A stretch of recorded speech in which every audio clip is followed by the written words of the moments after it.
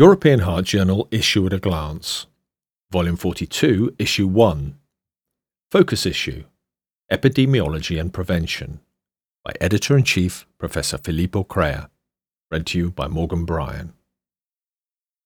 The New Frontiers in Prevention, from Sports Cardiology to Spaceflight, and Back to Earth with Cardiovascular Disease and Cancer. I wish to begin here by wishing you and your loved ones a wonderful new year. The past year has been difficult for us all. COVID-19 has caused illness and mortality on a global scale and forced us to rethink our habits, has dealt a huge blow to our economies, and has cast a shadow on future plans. Unfortunately, human history is studded with wars, pandemics, and famines, frequently in deadly combination. Yet it is in difficult times that humankind shows extraordinary resources and indomitable resilience. The COVID-19 pandemic is no exception. The incredible progress of our knowledge in a very short period of time, leading to innovative forms of treatment, will hopefully allow us to overcome this difficult moment in the near future.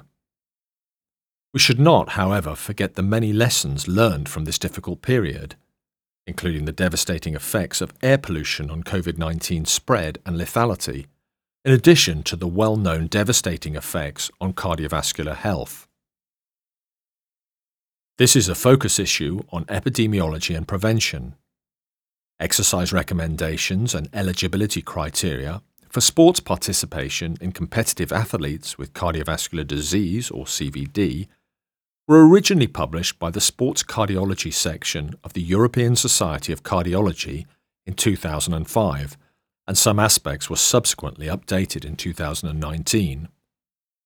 The overarching aim of these recommendations was to minimize the risk of adverse events in highly trained athletes.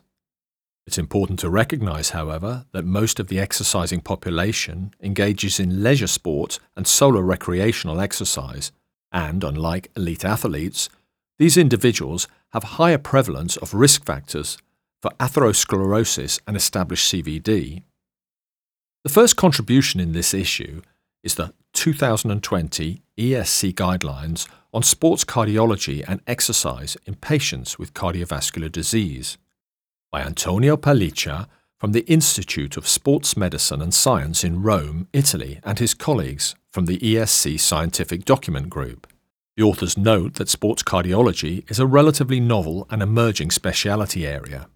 Therefore, the evidence base for the natural history of disease progression or risk of death during intensive exercise and competitive sport among individuals with CVD is relatively sparse.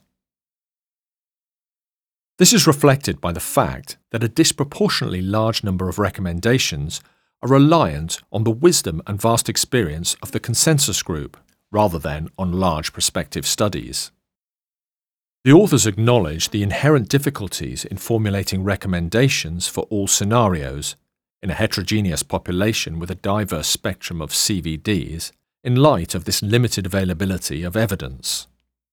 Therefore, these recommendations should not be considered as legally binding and should not discourage individual physicians from practicing outside the remit of this document based on their clinical experience in sports cardiology.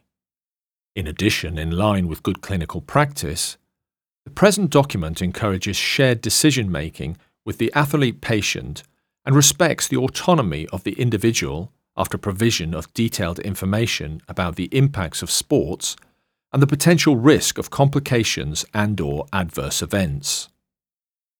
The current guidelines also provide recommendations on the investigation, risk assessment, and management of patients with CVDs to aid physicians when prescribing exercise programs or providing advice for sports participation.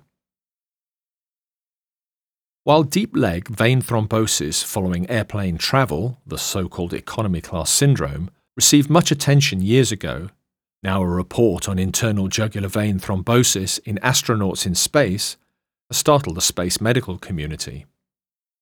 In a current opinion article entitled "The Thrombotic Risk of Spaceflight: Has a Serious Problem Been Overlooked for More Than Half a Century?" Ulrich Limper from the German Aerospace Center DLR in Cologne, Germany, and colleagues discuss this topic. Small cell, animal, and human studies performed in ground-based models and in actual weightlessness have revealed an influence of weightlessness and gravity on the blood coagulation system. However, human study populations were small and limited to carefully selected participants. Evidence in individuals with medical conditions or older persons is lacking. Evidence for thrombotic risk in spaceflight is unsatisfactory. This issue deserves rapid study in heterogeneous populations to guarantee safe governmental and touristic human spaceflight. CVD and cancer remain the leading causes of death. Although the epidemiology, pathobiology, and treatment of each of these diseases have been the focus of intensive study for decades, the intersection has only recently gained broader interest. There is increasing recognition that common shared risk factors predispose patients to both CVD and cancer. In addition, cancer and traditional cancer therapies are associated with CVD. Conversely, recent intriguing data suggests that CVD, e.g. heart failure, may stimulate tumor growth. Novel targeted therapies and their association with hypertension, arterial events, metabolic syndrome, and myocarditis all add complexity to the relationship between cancer and CVD. In a clinical research manuscript entitled Long-Term Cardiovascular Disease Mortality among 160,834 5-year survivors of adolescent and young adult cancer, an American population-based cohort study, Lai Wang and colleagues assessed the risk of cardiovascular disease or CVD mortality in U.S. 5-year survivors of adolescent and young adult, or AYA, cancer, compared to those of the general population and contemporaneous 5-year survivors of childhood cancer. A total of 160,834 5-year AYA cancer survivors, aged 15 to 39 years at diagnosis, were included, representing 2,239,390 person-years of follow-up. Overall, 2,910 CVD deaths occurred, which was 1.4-fold more than expected in the general population, corresponding to 3.6 excess CVD deaths per 10,000 person-years. The highest risk of cardiac mortality was experienced after Hodgkin's lymphoma, and the highest risk of cerebrovascular mortality was observed with central nervous system tumours. Even survivors in their 6th and 7th decade of life, the risk of CVD mortality remained markedly higher than that of the matched general population. Competing risk analysis showed that the cumulative mortality of CVD was elevated among AYA cancer survivors compared with childhood cancer survivors during the whole study period. The authors conclude that long-term AYA cancer survivors have a greater risk of CVD mortality than the US general population and childhood cancer survivors. Vulnerable subgroups, especially survivors of HL and CNS tumours, required continued close follow-up care for cardiovascular conditions throughout survivorship. The manuscript is accompanied by an editorial by Patrizio Lancellotti and colleagues from the University Hospital of Liège in Belgium.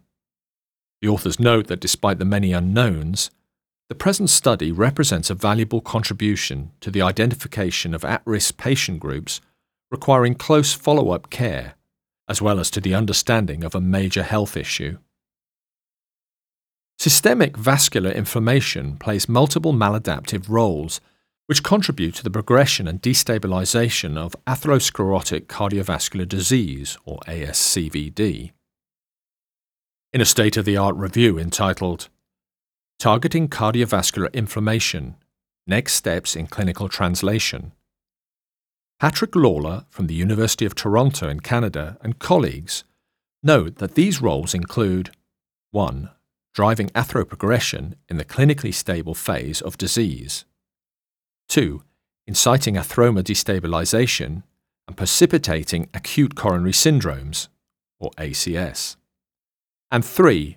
Responding to cardiomyocyte necrosis in myocardial infarction, or MI. Despite an evolving understanding of these biologic processes, Successful clinical translation into effective therapies has proven challenging. Realizing the promise of targeting inflammation in the prevention and treatment of ASCVD will likely require more individualized approaches as the degree of inflammation differs among cardiovascular patients.